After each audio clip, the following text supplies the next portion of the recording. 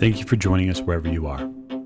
This podcast episode is brought to you by the Old Ways Actual Play Team. This actual play uses the 7th edition Call of Cthulhu tabletop role-playing game rules by Chaosium. This actual play is performed by adults and in an adult setting. While we try very hard to stick to language for all ages, listeners should know that this podcast may include mature themes. All content, including names, places, events, companies, and etc., that may bear resemblance to entities living or dead, is strictly coincidental. My name is Michael Diamond, and for tonight's game, I will be your keeper. Thank you for joining us again on another episode of the Old Ways Podcast. I'm your keeper, Keeper Michael, and we return to Horror on the Orient Express as our investigation continues in Venice. And so we're going to get directly to the story tonight, but before we do, we must go through cast introductions. To my right. Hello, this is Mike, and I'm playing James Robert Fraser. Wonderful. And to Mr. Fraser's right. Hi, this is Rena, and I play Lady Elisabeth Fitzroy, and been having some disturbing dreams lately. Indeed. You have had a little spat of troubling dreams, but you've also been busy studying Italian. So hopefully they don't morph into some strange Italian dreams while we're here. But one never knows. Oh my. At the end of the table. Hi, this is Giles, and I'm playing Simon Griffith, and we're entering a second city of Italian terror. Indeed. And to Mr. Griffith's right. Hi, I'm Miranda, and I play Maggie Bellinger, who I think is just starting to realize how long she's been away from home. It is a good point to make. You have been traveling now for several weeks overall, and perhaps you're a bit homesick. And last but most certainly not least. I'm Martin, and I'm playing Richard Courtenay.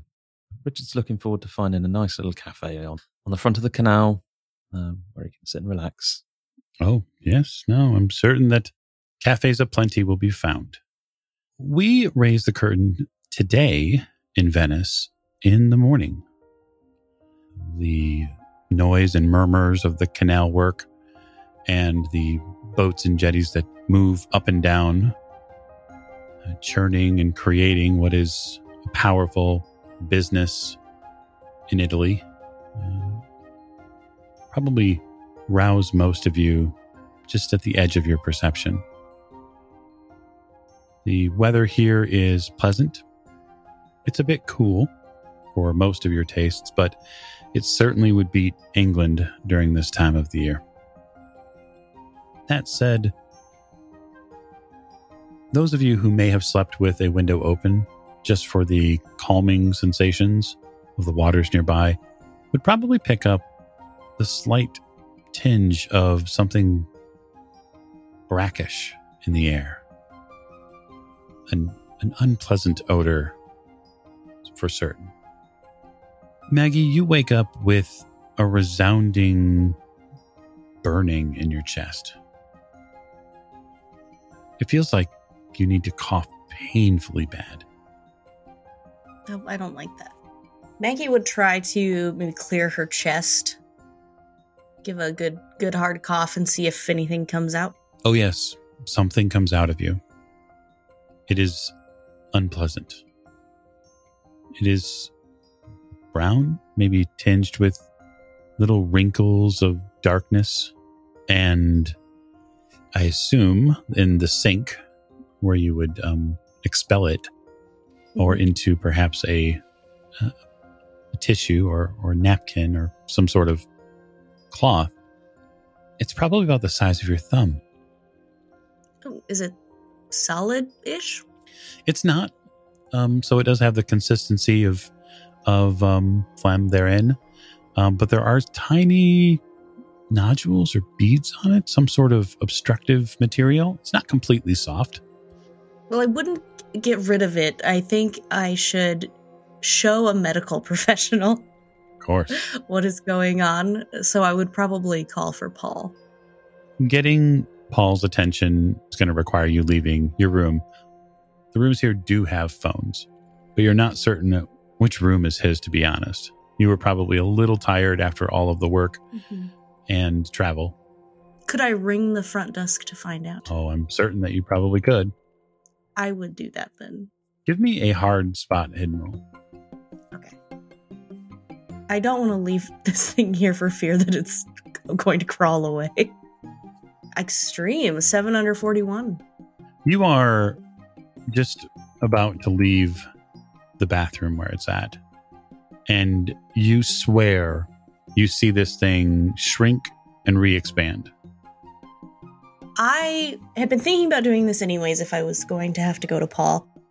I want to scoop it up in some way, perhaps with a handkerchief into a glass. Certainly. You're able to retrieve a portion of it, as the sink will clearly remain with some of it, and you put it into a very small glass that they had left for you for water. I won't be drinking out of it in the future. Correct. You call down to the front desk and you ask for Paul's room, and they connect you through a small switchboard service. You can hear the clicks of the knobs and the plugs of the strange apparatus. You hear a relatively awake and bright voice answer the phone. Ahoy. Hello, Paul. It's Maggie Bellinger.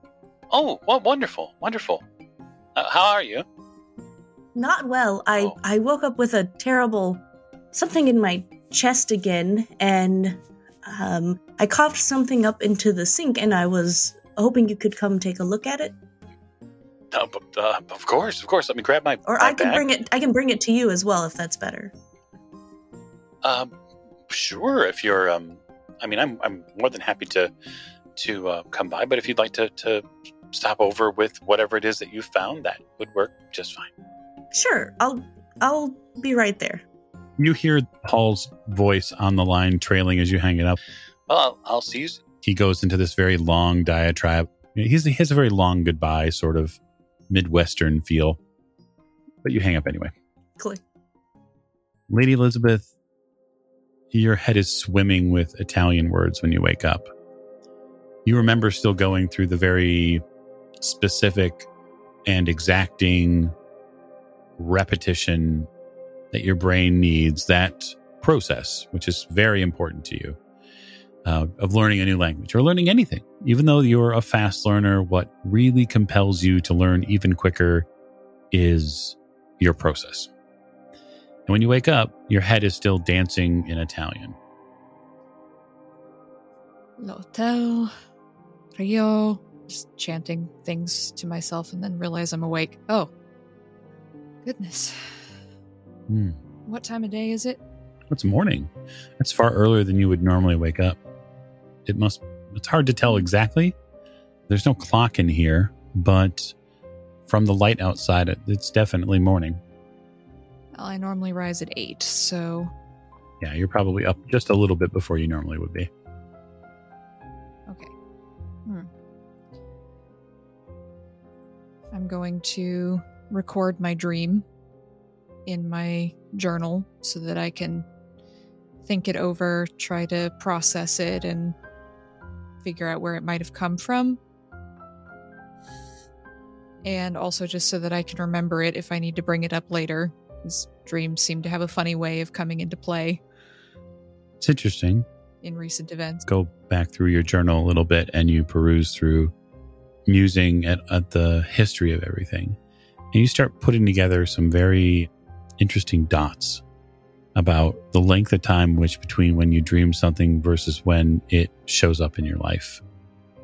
And it doesn't really take more than maybe a couple of weeks at most before things are beginning to parade through your life. Even some of them are a couple of days. It's hard to not close the journal after recording your dream and feeling a deep sense of disturb. Well, this would be the time to have someone like Mr. Freud with us. Discussions of dreams seem to be his sort of speciality. They do, but you're fairly certain he's a little far away. Yes, but one can hope. Or wishful thinking. And then you think to yourself, perhaps if you do enough wishful thinking, he'll show up in your dream, and then he should show up at some point here. It's entirely possible. Does seem to be special thoughts, etc. But perhaps I have other things to be working on today. So, Perhaps. I'm going to call down to the front desk and ask them to send up some tea. Right away. You get a prompt reply. Mr. Fraser, given that you were the main contact for making the arrangements here, staff would have come to you likely about half an hour before anyone would have woken up with the morning paper and a request that you let them know that if there's anything the hotel staff can do here for you or your party. Yes, well, I think what I will have done the evening before would be to advise them what papers to bring, what time her ladyship has her breakfast, and she advised them that she quite often has her breakfast in her room, and I think in terms of his daily routine, he'll try and keep that as close to usual as possible. So he'll get up at his usual time if he's not woken beforehand by the staff, and get himself dressed and ready for the day, and at an appropriate time go and see if her ladyship requires him, and if not, he'll go down, have some breakfast, read the paper, and wait for the others to arrive. Have a little think about what he wants to do with the day himself, and see how that fits in with everybody else's plans.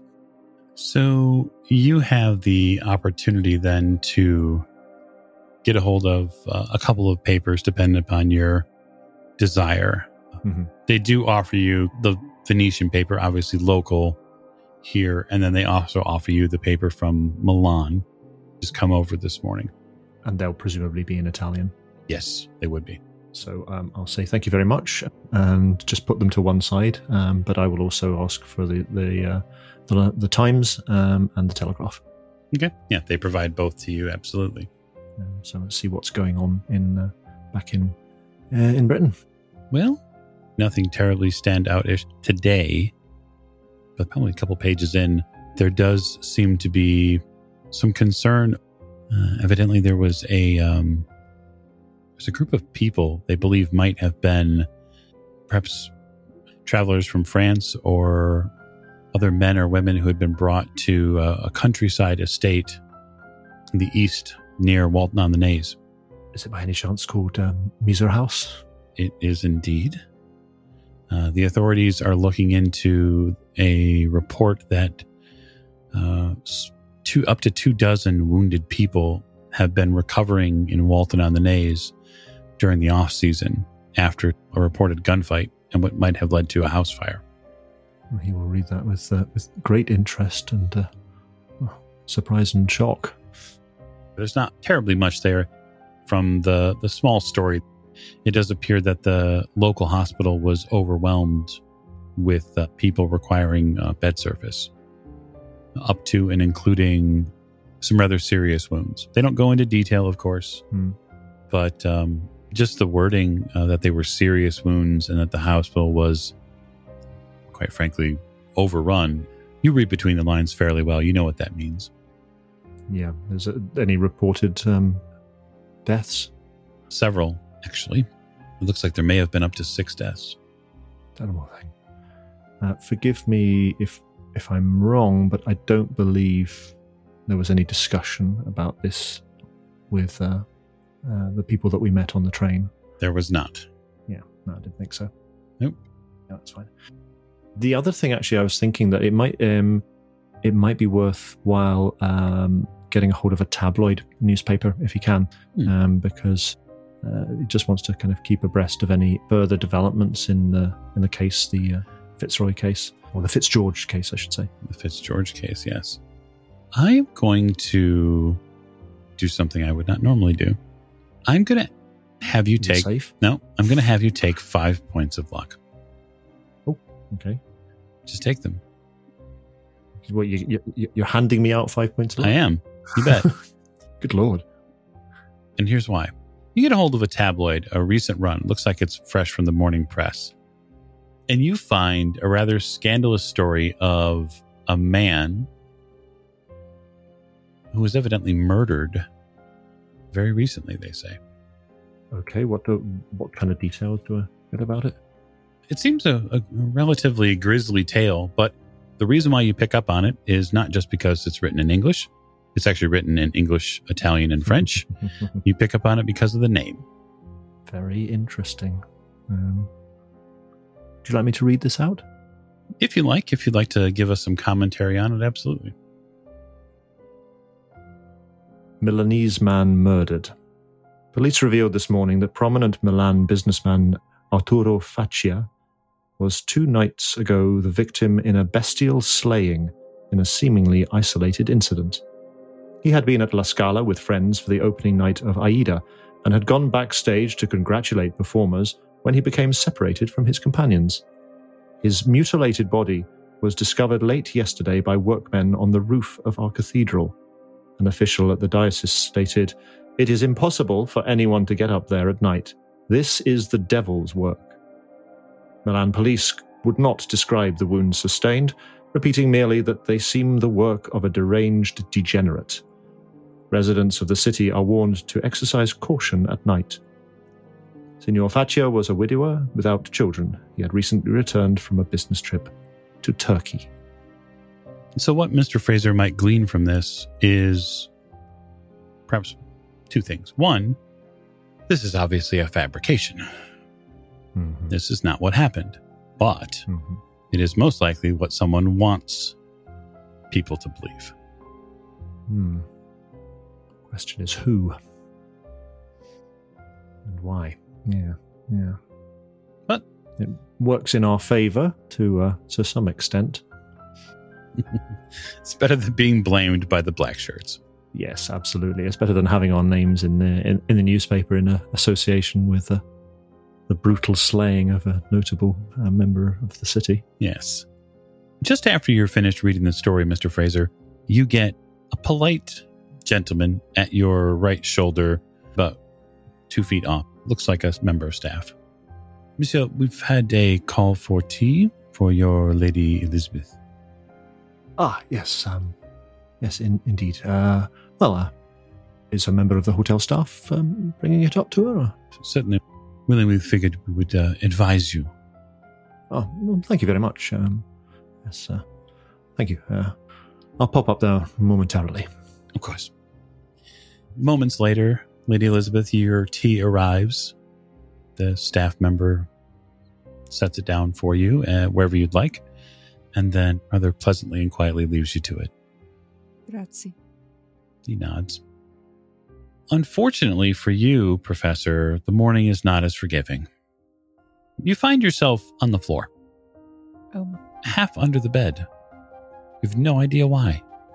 Well, Richard will sort of maneuver himself from under the bed, and he will look around for clues. Is the device on the floor, or is it popped away in his jacket pocket? What's on the table? Anything in the bathroom? Is he, what's going on? Wake up and clear the sleep out of your eyes.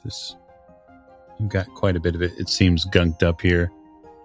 You realize something. The small, somewhat sandy kernels of sleep are slightly tinged with a blue hue. Richard will get his handkerchief and he will stash these in the handkerchief for later analysis. You find the device there on the table outside of the box that you left it in. What lenses are currently on display? They're all closed up. I wonder what happened.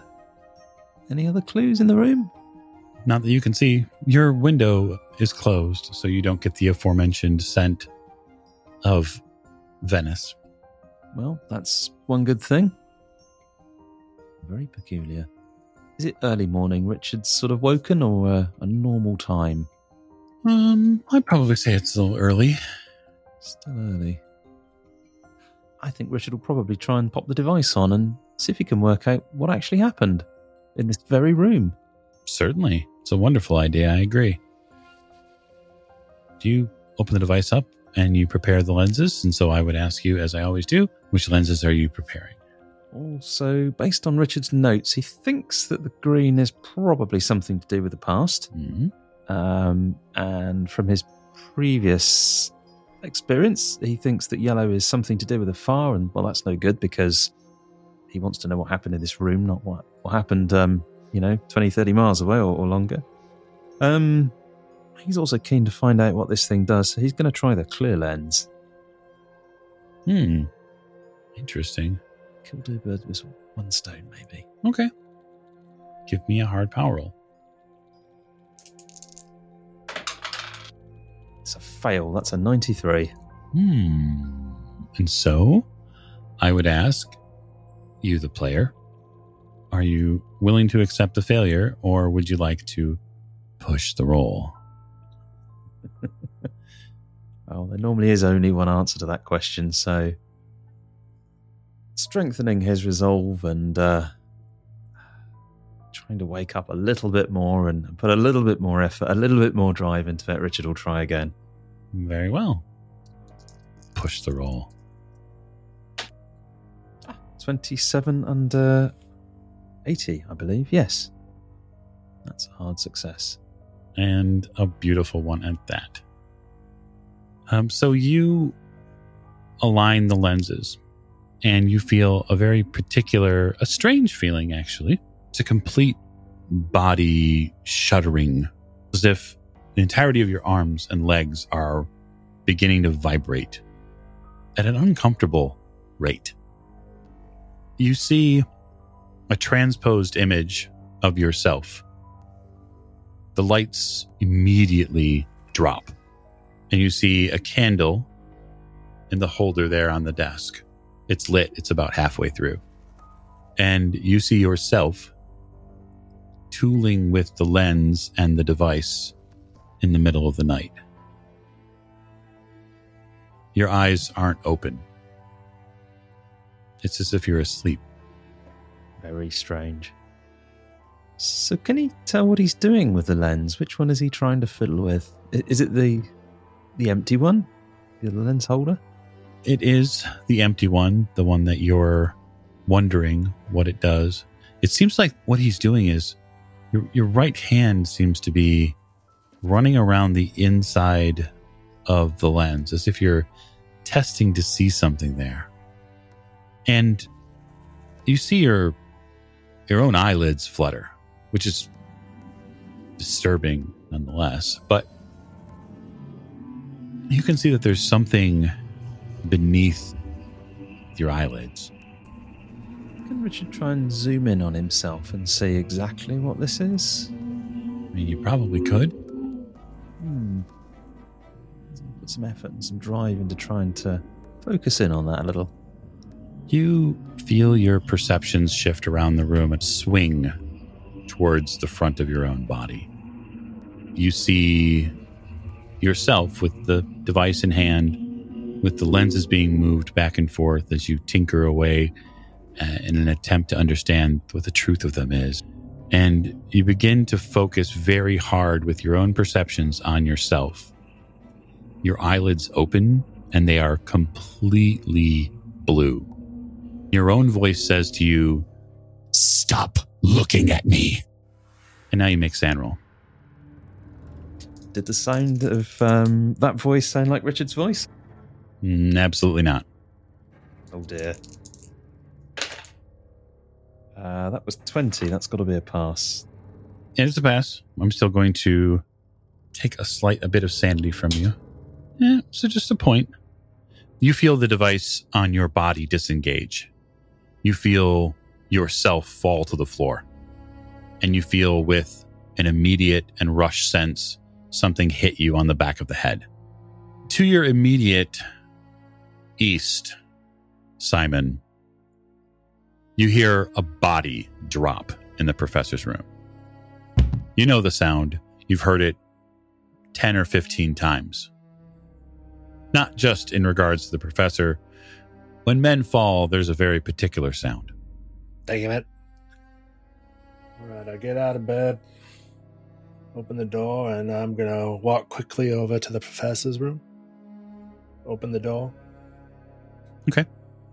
Is it locked? I guess I would ask Richard, would you lock your own hotel room door? Richard would definitely lock his own hotel room door. He's paranoid. It's locked. Okay. Well, I don't have the professor's skills, so I'm going to force it. Well, first I'm going to go, Professor? Professor! You don't get any response, Simon. Maggie, you hear this? Am I with Paul yet, or am I kind of en route? Not yet. You're en route. You're about to come out of your own hotel room. Yeah. Well, Simon sounds like this is urgent, so I would probably, as I come out of my hotel room with my cup of gross in my hand, would quickly walk over to see what's wrong. You see Simon preparing to shoulder open the professor's door. So that's a strength roll, sir.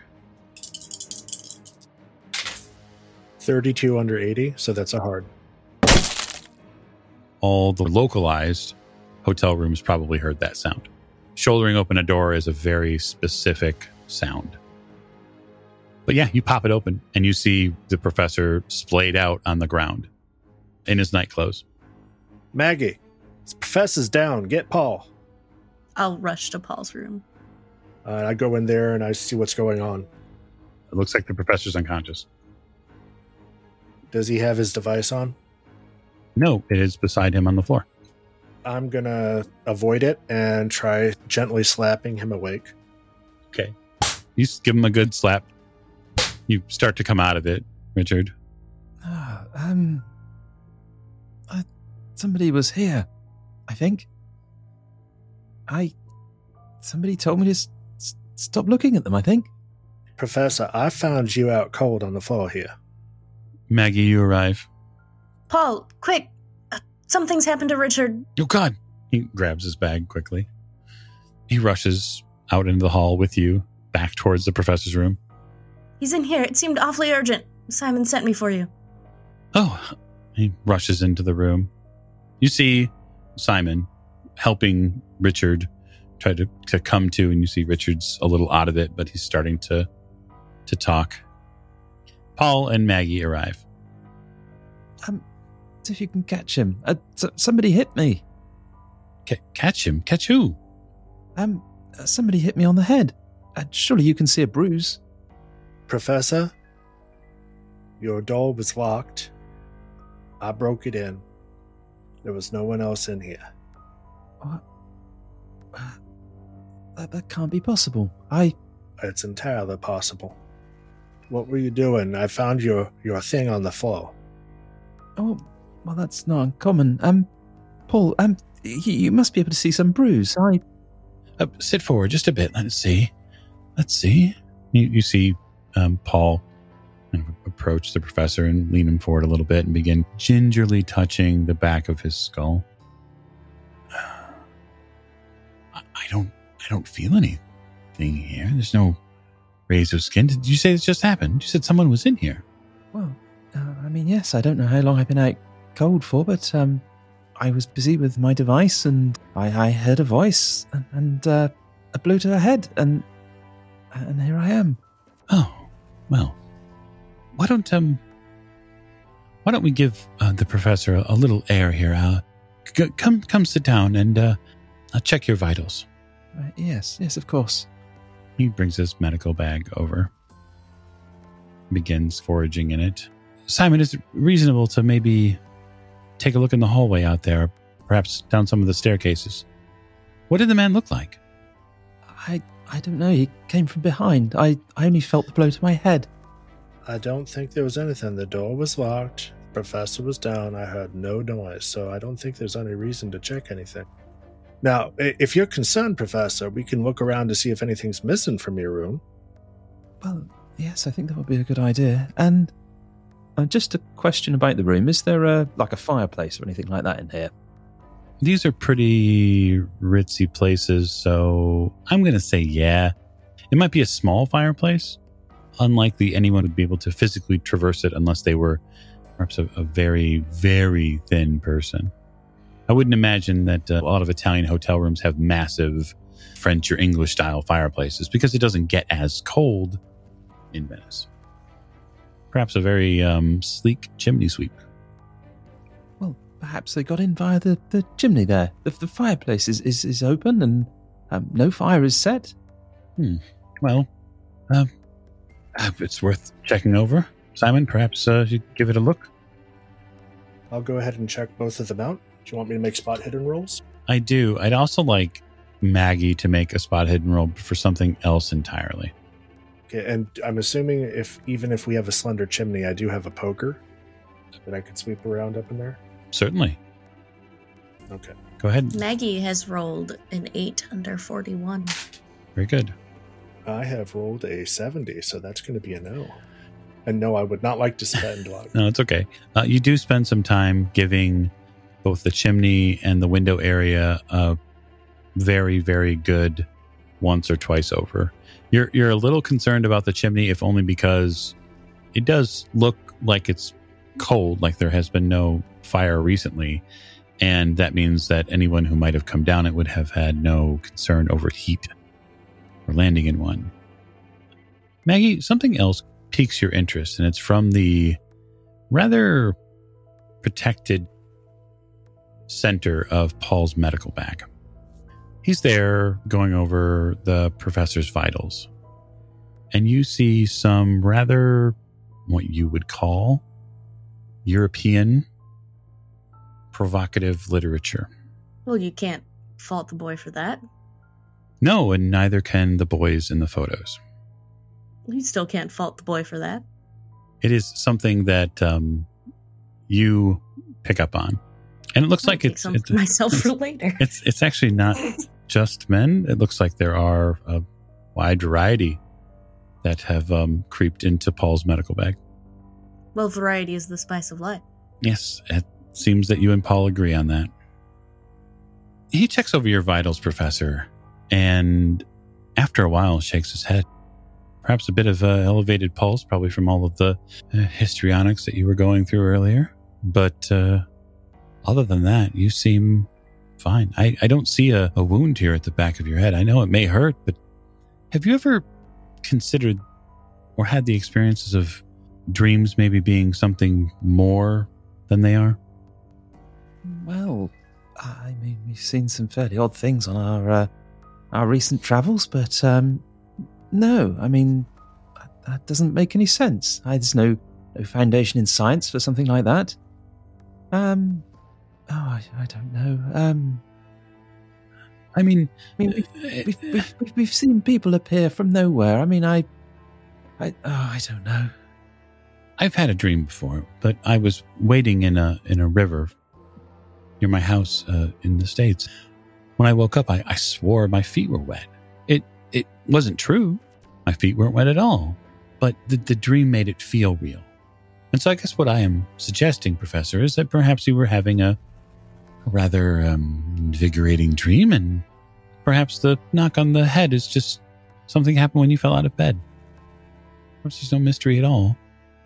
I fear there's something a little more to it than that, but I don't yet possess a logical explanation for what happened, unfortunately. Can I check the professor's briefcase? You would probably want to ask him in character if you're going to go ruffling through his cases, but sure. Professor, I want to check to see if you still have your briefcase from the doctor. Yes. Yes, that's a wise idea, I think. You open up the case that has the stipend. Yes, I don't want to say money in case anybody's listening. That's why I was choosing carefully for my words. Certainly. It doesn't appear that there's a significant amount missing from what you believe should be in there, although, I mean, you haven't been necessarily keeping track of all of that's been spent out of it because it is Richard's. But that said, it does seem to be roughly where it is. It's not like it's empty, and figure if thieves had got in and gotten to the case and gotten it open, they'd have just stripped him dry. Right. It looks like should all be here. And as far as I know, I mean, I don't know what you've all been spending it on. I know Paul used some, and Roseanne, but I did. It's important to have proper medical documentation and medicinal refillings for the bags. it's all fine. I mean, Richard technically is the one supposed to be keeping track of it, not me. It ain't my money. I am keeping meticulous records, as I do with most things, of course. Of course. Well, I suggest, Professor, you get a hearty breakfast here and fortify yourself for the day's adventures, whatever they may be. I haven't heard from Mr. Fraser as what the group will be doing, but I suppose if you would like, Miss Bellinger, we can get back to whatever it is that you had a question about. Yes, of course. Perhaps we should go back to your room. Of course. He closes up the bag and gives a bit of an outlandish sweeping hand towards the door. I will make my exit. He does as well. Lady Elisabeth, this doesn't disrupt your tea one bit. I'm just having a nice, lovely morning, enjoying the fresh air and my tea and my book. Yeah, the fresh air is fresh if you're into that sort of thing. Probably about halfway through your cup of tea, it turns a little bit. It smells like the Thames for a moment, and then it gets a little worse. You eventually have to get up and close the window. Don't see why people go on about Venice so much. Not quite healthy, is it? Maggie, you and Paul have adjourned to his room. You see that he's got a few things set up here. He has some of his more of the chemical testing station that he used when you were in Milan here. He's got that set up. And then a couple of rather large medical textbooks nearby. And Maggie has this thing that she coughed up hidden behind her hands in the cup so that Richard and Simon wouldn't have seen it. Or she would have tried to not let them see it. She would have concealed it. But she will let Paul know, now, I don't want you to be alarmed, but I'm pretty sure I saw it move. And she'll hold the cup out for him to take. You hold the cup out, and the material that's inside has turned as black as oil. And it did not look like this previously. Oh my God. I apologize that I didn't get it to you sooner, but Simon was breaking down doors, and I thought that must be more important and require more immediacy. What is it? I do not know, but I know you've done scientific experiments in the past. When Richard was powder. Oh. It's fascinating. He reaches out and takes the cup from you. Oh. We've had some patients before when I was still working at Sherrington that would come in with terrible lung problems. Has the cough gotten any worse?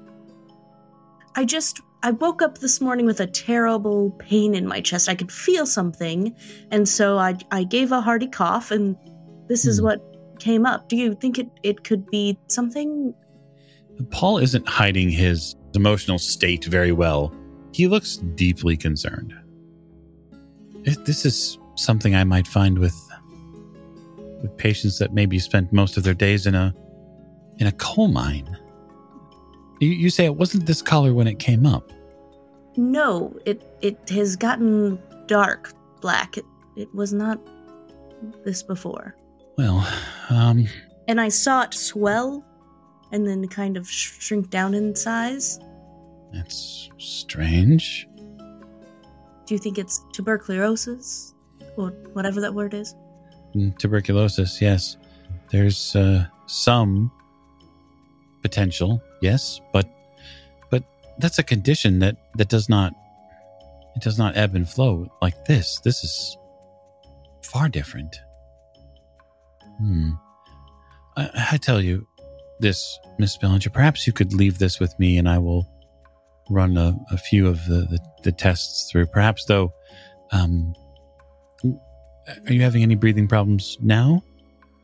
Maggie will take a deep breath and focus on her breathing. Does she notice anything in particularly bothering her? It's there. There's a hitch in your breath. It feels like about 3/4 of the way through filling your lungs with air, it feels like something grabs at your midsection just for a moment. And then as you exhale back out, again, about halfway through, there's this other secondary hitch. And as you take a few deep breaths, Paul moves to get his stethoscope out of his bag, and he starts very gingerly applying that stethoscope and listening. I don't hear the same obstruction that I did before. Perhaps this is a good thing. Perhaps you've passed whatever it is, and the treatment is working. We should keep an eye on it, though. Yes, I'm hopeful that I'm getting past it. As am I. I'll let you know if there's any other symptoms. Thank you. And if I find anything else in regards to this, if I can discern perhaps what it is, then I will let you know. Of course, you have my strictest confidence in these matters. Yes, there's a saying that I know where secrets don't make friends, but I believe in this case, secrets will keep our friendship strong. And I'll wink at him, and then I'll walk away. And probably leave Paul deeply concerned. I suppose then, if it's permissible, I'm not certain what Mr. Fraser's going to do after he's had his breakfast. I would assume both Simon and the professor will be coming downstairs to eat in the cafe or have something, unless you're going to eat in your rooms. And if so, just let me know. I think Fraser will pop up just now that he knows Lady Elisabeth is awake and having a breakfast, just to see if there's anything that she needs. I would say that there's a fairly good chance that you're going to pass by the professor's room before you get to Lady Elisabeth's. And that's probably when you would notice that the professor and Simon are talking. You can hear them through the door because the door is no longer completely attached to the frame. I'll have the newspaper under my arm with the article in it that I've been reading. What they are discussing is not necessarily any of my concern, so unless I hear raised voices or something that sounds untoward, I shall pass by. Just internally note that they're up and about. Yep. And you arrive at Lady Elisabeth's door. And I shall tap the door in my usual way. Yes, who is it? It's Mr. Fraser, your ladyship. Good morning, Mr. Fraser. And I'll get up and open the door. Good morning, your ladyship. Did you sleep well? I'm not sure that's the word I would use for it, but better than the previous night, let's say. Really? Oh, well, I'm glad to hear that. You still being troubled by dreams? Yes, quite. We shall have to discuss it at some point, I suppose, considering my dreams seem to have a way of showing up in reality. Aye, well, that is a little disconcerting, certainly. Is there anything I can do for you? Well, I suppose you've already arranged for my breakfast to be sent up, so unless there's been any uproar during the night, I don't think so. Not that I'm aware of, no. I did find a rather interesting article in this morning's newspaper, though, from Milan. Oh? I have it here. Are they hot on our trail? Well, I'll let you judge that for yourself when you see it. And I'll hand over the newspaper, point to the article in question. Do come in, Mr. Fraser. And I'll close the door behind him so we don't have any eavesdroppers. Mm-hmm. Well, seems someone's trying to cover up whatever happened. Indeed. This about Turkey, though, do you think that's accurate? I wouldn't be surprised. We do have that note on the train timetable about his arrival in Milan. So clearly he was somewhere. The fact that he was in Turkey, well, it seems a little bit more than a coincidence to me, if you catch my meaning. Yes, quite. That's what I was thinking. I'm not sure I believe in coincidence anymore, Mr. Fraser. Not at this point. No, indeed. It seems we're well rid of him. That's for certain. But in any case, it is curious as to who might have provided the newspapers with this information, and whether they are acting on our behalf or not. Or perhaps it's whoever else is looking for this simulacrum covering their tracks. I would imagine they don't want to be found either. No, and I would imagine as well that they wouldn't want too many questions asked about exactly what happened at La Scala that night, and, well, I don't know if anybody else saw the man, and, well, whatever it was he became. I'm not even sure I believe it myself. Yes, well, I didn't see it, so I have to rely on your rather picturesque description. Well, no, you were lucky, Your Ladyship. You're lucky not to see it, and I would imagine it is not something that anybody would want to get into the newspapers. People would not credit it with any truth, apart from anything else. I'm going to lean forward on my cane a little bit. Mr. Fraser, do be a bit more careful. You're lucky to have gotten out of there, and sort of look around, make up my mind about something. I'm not quite sure what I'd do without you, to be completely honest, so please be a bit more careful in the future. Well, I take your point, Your Ladyship. I went in there with the intention of being as careful as I could, but circumstances rather got the better of me, I have to say, once I saw what was happening. Yes, I do understand. We have Mr. Griffith still with us, partially because you intervened, which we are grateful for, but I've gotten quite used to having you around, if I'm being honest. It's very kind of you to say so, Your Ladyship. If we're speaking our minds, if I may, I don't intend to go anywhere just yet. I'm glad to hear it. Have you heard anything from his lordship recently? Well, I have been scouring the papers for news of the situation back home, but I've not seen anything in the last wee while, so I'm not exactly sure where we are at. My intention is to see if I can make a telephone call, though, this morning, and catch up on any events that might not have made it to the press. Good idea. It's not like my brother to go so long without communicating, though I do suppose he wouldn't know exactly where we are, and it's entirely possible that he's been sending telegrams to various places along the Orient Express stops without knowing where we are, and we've just missed them. Especially with the 2-week nap we had in Lausanne. So... Yes, indeed. Yes. I know Father said that there's absolutely no legal claim this imposter can make, but I worry he might be upsetting my mother. You know, her health is not the greatest since Father died, and his lordship is not exactly the most focused of gentlemen. I do hope he's not troubled too much. I'm sure that he will make every effort to ensure that your mother is not upset by this news, and he is a man of discretion, and he will have men on the case, I'm sure. Perhaps he is using his position to ensure that as little makes it to the newspapers as possible. It may well be that there has been no progress.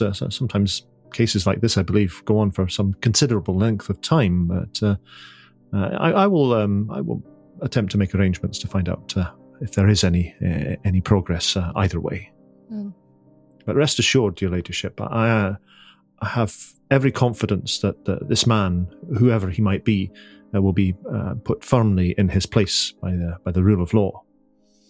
Yes, based on what Father said in that rather unorthodox discussion we had, I gather there's no actual English legal proof of his claim, so perhaps he's just drawing things out as much as possible in an attempt to get to, well, me, I suppose. Father said he was after me for some reason. And then there was the whole thing with was it Miss O'Shea called it an elemental? Oh, that thing on the boat. Aye. So it's entirely possible he's just drawing this out as long as he can without actually getting into court, because once he has the case dismissed, if he has no proof under English law, then there's not much he can do now. Indeed. In terms of what he appears to be intending, that certainly seems to be the case. However, dragging the family name through the mud, I dare say, is one of his objectives. There's a certain spite and vindictiveness to his actions, which do not follow the line of a gentleman. Yes, quite. Everyone knew about father's opera singers, but one does not speak about it in polite society, and the fact that one would bring it up to the papers, as this young man has done, is, well, it's not gentlemanly. It most certainly is not.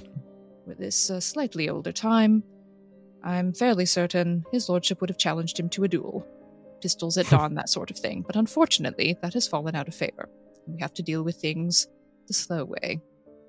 Yes, well, I'm sure that we can put this to rest, and he will trouble you no more. But that is somewhat out of our control at the moment, given where we are and our own particular lines of inquiry. Speaking of which, what are your intentions for the day, your ladyship? Do you have anything in particular you would like to do? Yes, I'm planning a visit to a library. Are we surprised? I think not. And I'll smile at him. Well, it's funny you should say that, but I was actually considering heading over to the library myself. Been thinking about it somewhat, and I would like to do some research into Napoleon and his taking of Venice. I don't know much about the actual history of it, and apart from anything else, it would increase my knowledge and understanding of the time. I believe it was in the late 1700s, possibly just towards the end of the century, but I don't know very much more than that about it. Well then, Mr. Fraser, let us divide and conquer. The library, so to speak. I must admit I would be grateful to have your escort, considering the unsavory nature of the gentleman Miss Bellinger and I ran into at the library in Milan.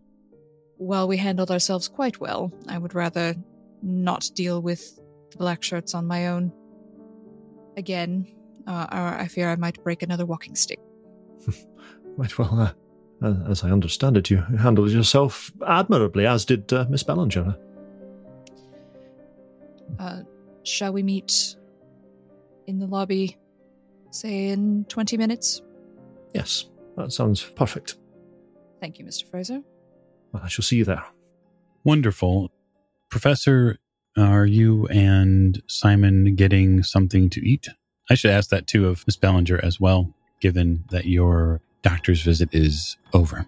Yes, after I part ways with Paul, I would probably go down to get some breakfast under the assumption that some of my friends may be down there.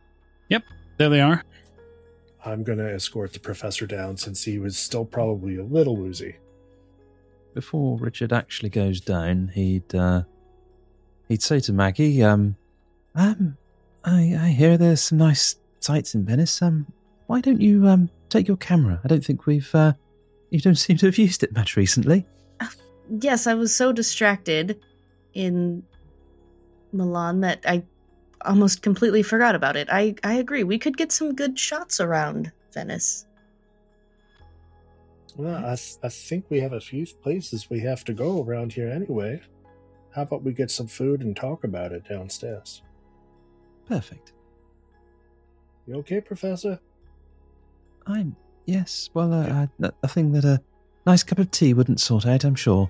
I would imagine that after a walk downstairs to get the blood moving, as there is no lift here in the hotel, some tea, perhaps some breakfast would do you well. It is a wonderful breakfast. The hotel is likely to have many things which are to your liking. Cheeses, fresh eggs if necessary, breads, sweet rolls. They have a myriad of concoctions which involve chocolate, which Lady Elisabeth does not find out until she gets downstairs, because chocolates were not offered to her. But that'll be remedied. The kitchen staff will be made awares after a time, it's probably on to say 10 o'clock after all of the hubbub, the group can be considered roughly assembled to decide what will happen during the day. Now, the two of the group have already talked about going to the library, so they've got their decision made. The question I have for them is, will they be telling their compatriots where they're going, or will we be splitting the party? Possibly both. Now, Professor, I'm feeling you could use some fresh air. And I have at least one errand I have to run. Miss Maggie, if you'd like to come. I mean, just the one, and then whatever you guys want to do, and I can just hang back. And Yes, I'd be happy to escort the professor while you run your errand. that'll be fine, too. I need to get a new blade. Oh. Unless you'd like to find one for yourself. Every young woman should have one, I'm quite sure. I think I'm quite fine for now. I was hoping we could maybe see more of the city, perhaps take in a museum. Oh, I would definitely be happy to do something like that afterwards. I just feel naked without it right now. A museum sounds fantastic. Now, I did have one thing I wanted to ask y'all. Are Lady E and Fraser here as well? I'm happy to assume so. So I understand we have two pieces of our objective, but we also have something to do with the head, right? We don't know, I don't think. Where are you getting this from, Simon? The scroll of the head. I'm not trying to talk out loud. Well, we can't read your mind, man. You'll have to talk out loud. Why don't you write it down on a piece of paper? Simon writes down the scroll of the head. Fraser writes down, what about it? Well, aren't there supposed to be a scroll for each part? Aye, but what makes you think that particular part is in this particular place? What's leading you to that conclusion? Well, the thing is we've got two parts now, but we are short on scrolls. Maybe we should be looking for both? I think I see where you're coming from, yes. Well, that is indeed something to bear in mind. Where would you suggest we begin? That's the question that I am not as as knowledgeable about European institutions as you are all. But I would think it would be either in a library, a museum, entirely possible, or a private collection. Does that pretty much cover it, all the bases? Well, I mean, it could be anywhere, really. We don't really know very much about this place and exactly what we're looking for here. So we're operating in the dark to a certain extent. I understand. So I think a fact-finding mission on our first day here, perhaps. See if we can get a sense of the place. Perhaps a canal tour of sorts. That would be fantastic. It would give us an opportunity to have a good look right around the whole city, yes. So we think there's a piece here, but we have no knowledge of any of the instructions. Is that more or less true? Lady E? Correct. Now, that could either be in a museum, a private collection, or it could be in the church papers at the Basilica. Entirely possible. Although I don't know why a Christian church would have such an occult text, but stranger things have happened, I suppose. What about witch hunters and everything else? When Exorcist and all of them fight some, they have to be educated, don't they? If you'll Yes, Mr. Fraser? If you'll forgive me for a moment, I think you're firing blind at the moment, Simon. Absolutely. You're making speculative guesses about where it could be, where it might be. I am shooting from the hip and coming up empty. Yes, but what I'm saying is running around looking in churches and is not really going to help us. We need to be a little bit more precise in what we're doing. What I feel, personally, is that we need to take the information that we do have and see if we can expand on that. And to that end, my intention is today to accompany Her Ladyship here to discover a little bit more about what Bonaparte did when he and his troops arrived in the city. What he did when he got here, where they went, where they were stationed, to try and see if we can narrow down possible locations of the items which we are searching for. I understand, and this is wonderful, but my only concern on this is that we are going to end up in Constantinople with 2 scrolls and 5 pieces, and we're going to have to go back to Paris to get another scroll. By all means, Simon, if you wish to work your way through the churches and cathedrals of the city. I am not a librarian, unlike y'all. I'm just trying to toss ideas out to cover our asses. Well, no, that's what I'm saying. Language, Mr. Griffith, language. What I'm saying, Simon, is by all means go and search a church. Well, I will say, if someone is going to search a church, it had better be someone else. I am quite certain I would burst into flames if I set foot over the door. Professor, would you do it for me? I don't feel comfortable. I don't know what I'm looking for. What, in the library? Anywhere. I mean, I'm just having an idea that I don't want us to pass by what could be here. You understand what I'm saying? I fear us moving forward and having to double back. I understand what you're saying, Simon. I'm agreeing with you. Do you think we can go back to Mavan? We burned so many damn bridges. Shh. Bring your tone down. People will hear us. You see the staff around you are looking at the table now. Just for a moment, and then they go back to doing what they're doing. Simon, I'm agreeing with you. If you feel that the way forward for yourself is to go and look around the likely places, such as churches and so forth, and see what you can see, then absolutely. I don't know what I'm looking for. None of us know what we're looking for, Simon. You know as well as any of us. Excuse me? And last time we had to dig it out of a bear. It could be anywhere, not just a church. And how many languages do I speak compared to y'all or read? Probably just a similar amount. Oh, Well, you speak English and American, so... That's 2. And French Canadian. That's 3. I'm afraid I only speak English. I kind of wish I'd studied a little harder now. It would have been mightily useful on this trip. Yes, well, perhaps you've picked up some American from Mr. Griffith by now. Yes, quite. I'm gonna go get my knife because I'm not sure y'all understanding me. I don't think I can read what we have. I don't know what we're looking for. None of us can. Lady E is our font of knowledge. Yes, but we aren't going to follow her around this city, all of us just trailing behind her in some sort of parade. Why the hell not? I mean, it would be quite entertaining. We must stand on our own. We must divide and conquer. Divide and conquer is dangerous. We must operate as a unit, right? We're not all moving from one place to another. Now, I have an appointment with the library, and I would like to be able to spend as much time as possible reading.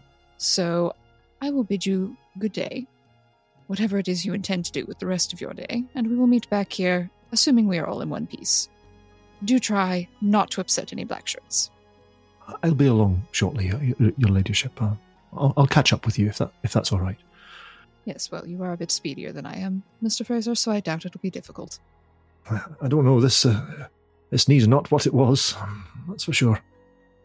I have an extra walking stick if you need to borrow one. Well, I managed to purchase myself a rather fine one in the last city, so I think I shall manage. So it's got a good heft on it. I'm going to set off, and probably wouldn't be visible to anyone but Mr. Fraser, but Lady E is very obviously annoyed just in the set of her shoulders, and it's hidden socially, but Fraser would know her well enough to be like, she mad. Yeah. Simon, just so you understand my perspective on this, I don't speak any foreign languages other than a smattering of French and German, much like yourself. I don't know what I'm looking for. I'm just trying to piece together this puzzle as best I can. Use the skills that I have in order to see if that provides some sort of small illumination on the objectives that we have. I am no more adept at this kind of thing than you are. You understand? So to say that you need somebody else to point you in the right direction, to show you the way, you're doing yourself down. You're more than you think you are. I'm scared. I almost died. We're all scared. This is dangerous shit we're in. And I don't think we need to be splitting up. The sooner this is done, the sooner we get to go home. I want to go home. I want to go home as well, Simon. But we have a job to do here. I know we have a job. And we have to focus on the job. And we can't all just traipse round in a little group of us from one place to the other while half of us sit twiddling our thumbs while the others get on with the work. We don't have the time. We don't have the luxury for that. I understand that, and we need to apply us as we are to the best places. I understand why Lady E is going to a library. This is her best thing. This is what she's knowledgeable about. She knows more about that spooky shit than you and I do. Hell, I barely read anything. I'm more than happy to go to a museum and see what I can see and see if I can find pictures or clues that I can see with my own eyes. But I'm not going to be able to read anything to find any of these instructions. But that doesn't matter. That's what I'm saying. You find something, you see something, you can bring that information back to us. While we've been researching one direction, which may prove fruitless, you have perhaps found something that could be useful, although you can't identify exactly what it is. You bring it to our attention, and her ladyship, or the professor, or Miss Bellinger, or possibly even myself, might be able to cast some light on it. But if you hadn't found it in the first place, we wouldn't know anything about it. And I believe if you're with the professor, he can read in his own terms with the device. This is true. Okay, how are we going to go about our business? Jim, you're going with the lady, and you're going with the professor, Miss Maggie? Yes, and we will happily take care of you, Simon. Can we get my blade first? I would appreciate that. Of course, Simon. And then I will just follow along. I don't want to be by myself right now. That sounds perfectly fine, Simon. You are more than welcome to come with us. Thank you. Absolutely. So, the investigators split into a couple of different groups. The threesome, that is Maggie, the professor, and Simon, obtain a likely rather serviceable knife of, depending upon specific length that Simon was going for, it could vary, right? So any local dealers would likely either sell one or two things. It's not going to be any stores that sell minted knives. Mostly, the easiest thing you're going to get a hold of is probably a World War I Italian used blade. That's probably your best bet. If Simon can find one of those that's of decent balance, he'll take that. You pick it up rather easily just before the three of you end up jumping into either a gondola or a steam jetty to go up and down the canal. Now, my question is are you looking to get where you're going, or are the two of you or three of you looking to enjoy perhaps a protracted gondola ride? Well, Maggie, I'm not quite sure. I mean, if we take Simon with us, we can go and get his knife. Should we take the I don't know, a scenic ride? I mean, we could a gondola with one of those gentlemen with the poles. Yes, I think that would be fantastic. Lady Elisabeth and Mr. Fraser are going to the library, and we aren't quite sure where we're going or where the museum is, so taking a nice ride on a gondola and perhaps having them steer us around would be fantastic. Yes. All right. And they can maybe show us places of interest where we can find historical information that isn't a library. We can gather information from the locals. I think that's a splendid idea. All right. The three of you set off shortly thereafter. Do you have a destination in mind? Or are you going back up the canal to get a little bit longer of a voyage out? You could sail towards, perhaps they suggest, the Rialto Bridge. The gondola worker might mention that the Rialto Bridge is one known that is particularly appreciated by lovers who visit Venice.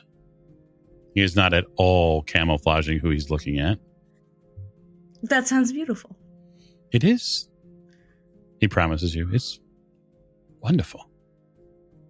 He notices that you have a camera, and he says, there are many people who take pictures of the bridge. Well, I think that will be fine. Wonderful. He allows you to get in, Professor. Maggie, he helps you step into the gondola. Thank you. And the three of you are off on a canal voyage. Lady Elisabeth, you and Mr. Fraser step not too far from the hotel. You walk down the row, and before you know it, you are outside of one of Venice's finest libraries. There are other libraries here, smaller ones, likely more private collections. But walking down the row in Venice is something to truly behold. Inside, you are treated to a multi-floor structure of what can only be considered a reasonably beautiful library, Lady Elisabeth. There are desks to sit at aplenty. It is quiet enough to hear a pin drop, and there is simply fonts of knowledge from hundreds of years around you. And no black shirts burning books out front? No burning books out front, but that does not mean that there are not black shirts. Yes, but they're not burning books, which makes me feel a little more comfortable. Certainly. Not yet, no. I must say, the canal is somewhat fragrant today. Yes. I presume there are all manner of water life, but it's not exactly a topic for polite conversation. What is it they call Venice? Just a town without a sewer? Lady E cannot repress a shudder. It's hard to argue with the accuracy of his statement, though. Luckily, inside the library, there is no such stench. And stretched out before you are a wide array of books. The most wonderful thing in the universe sometimes. No, Your Ladyship, I suppose our next task is to either find some that are in English or find somebody to translate for us. How is your Italian? I have about 25 words, I think. Well, that's about 24 more than I do. All right, so I guess I would ask the two of you, what are each of you looking for here within? I am, first of all, looking for somebody who speaks English. And then I am going to ask them if they have any reference works, historical reference works in English in the library. Okay. The lead librarian that is here at the wide desk on the main floor does speak English, although it is peppered quite fragrantly with an Italian accent. She doesn't struggle at all to conversate with you in English, though. And it doesn't go unnoticed by you, Lady Elisabeth, that the head librarian is a woman, a spot in many more academic circles which would be reserved for a man. Venice seems to be doing one thing right, at least. I'm going to be asking about occult tomes and that sort of thing. She would turn to you or in regards to your question and say that books on what many would consider forbidden knowledge have been removed from these shelves ages ago. The church, of course, has a rather open disdain for texts which dispute their beliefs. Well, of course, a bit closed-minded in some places, but it'd be a shame for such diversity of knowledge to never be seen again. Well, I think that there might be collectors, perhaps, in this area who might have secured such texts, but it would be difficult to say who or where they might be. If you'd care to leave any sort of forwarding information, perhaps if they arrive, a message could be given to them. I would appreciate your assistance. I have interest in all manner of things. Interesting. Yes, if I hear something, I will contact you with all haste. I do appreciate it. In that case, I will help Mr. Fraser if I can't have my beautiful occult books. You know, I seem to think that you have an occult book. Yes, multiple occult books, in fact. I do, but I'm looking for more. Because you don't grow tired of killing staff members at hotels with occult books, or... I didn't do that. The book did that. It's convenient rationalization, isn't it? All right. So, Mr. Fraser, then to you, sir. You are looking for, if memory serves correctly, things on Napoleon. Yes, I'm specifically looking for the Napoleon's invasion and occupation of Venice. Indeed. As was mentioned to you by and written down by the Professor Beddoes, you are all aware, at least in some regard, should you remember, that Beddoes' notes refer to Napoleon arriving in Venice in 1797. And so that is your starting point, your thread that you are going to pull on. You do have French, yes, sir? I do have a smattering, yes. I would bid you to roll French, and you may allow, if you'd like, Lady Elisabeth to assist you should she speak French, which I believe she does. Of course, yes. Which she does. And then, so if you'd like. Probably better than I do. Probably. It doesn't matter to me who wants to be the primary role, but the other person can assist them. An assistance will remove, I should say, one level of difficulty from this roll. Before you roll, fate is going to have a hand in what you get, as is the nature of fate.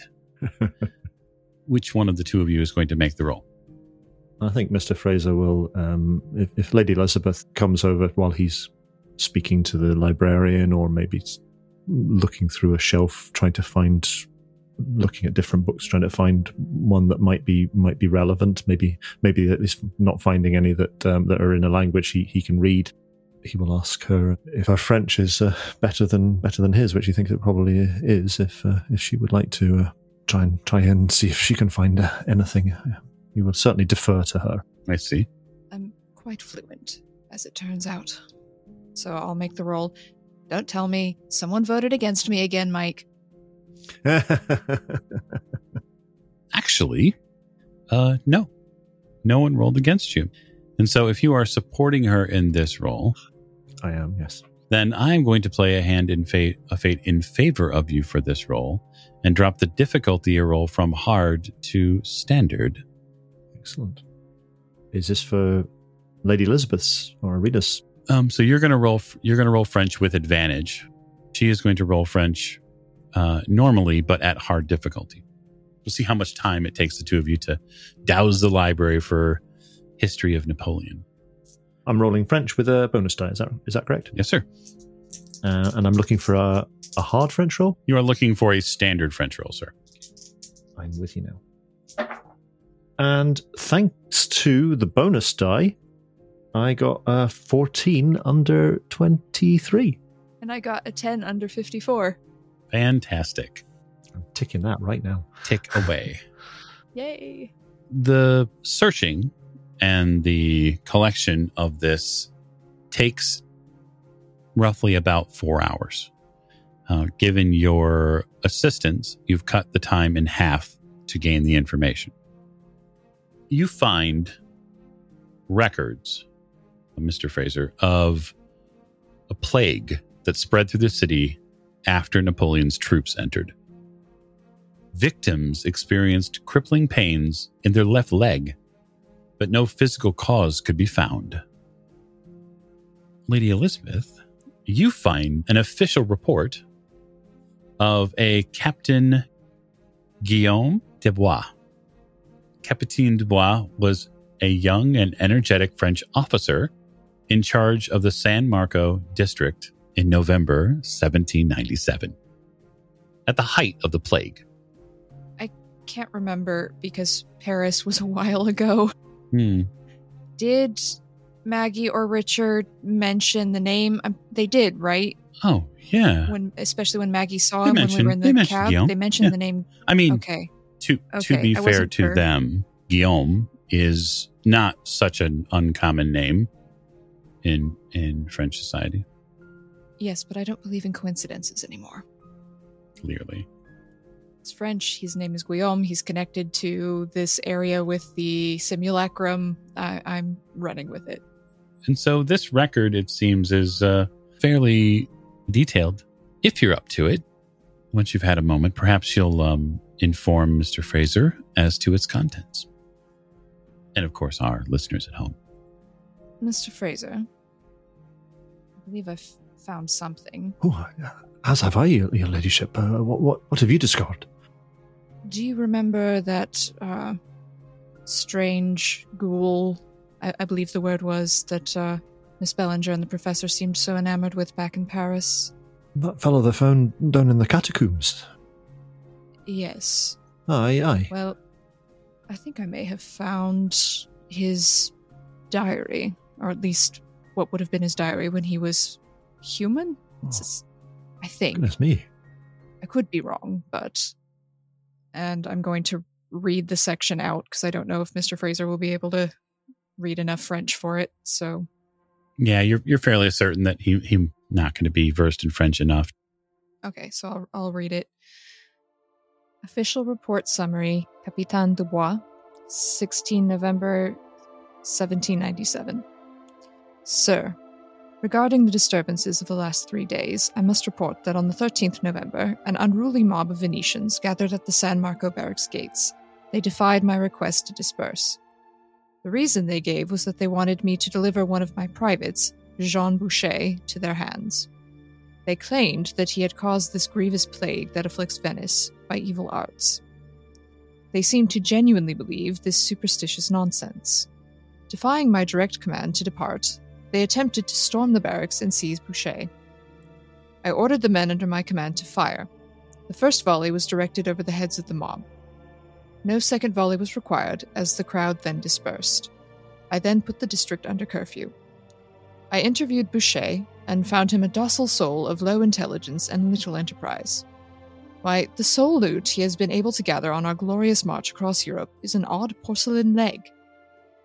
Boucher seems to think it a prize, although I doubt any other man under my command would think so. The next day, a delegation of prominent Venetians of the district visited me, and again requested Boucher be tried for witchcraft. I imprisoned them all as the ringleaders of the mob. There the matter rests. There will be no further such unrest in the district under my command. On the 15th of November that occurred which I have described to you privately. I deal with this in detail in personal documents as not fitting for the subject of an official report. And there's an annotation from his senior officer, a Major Courtenay, commending his prompt action in dispersing the mob without any bloodshed. Well, it seems to me we can probably find more on this. They obviously had the leg, so perhaps he wrote something about where to find it. Yeah, well, I did find this other information about this plague and people complaining about crippling pains in their leg. There must be more to it, your ladyship. A question we will have the opportunity to answer in a future episode. So thank you so much for joining us on this episode of Horror on the Orient Express. We hope you are enjoying yourselves, and much like our investigators, we will see you next week.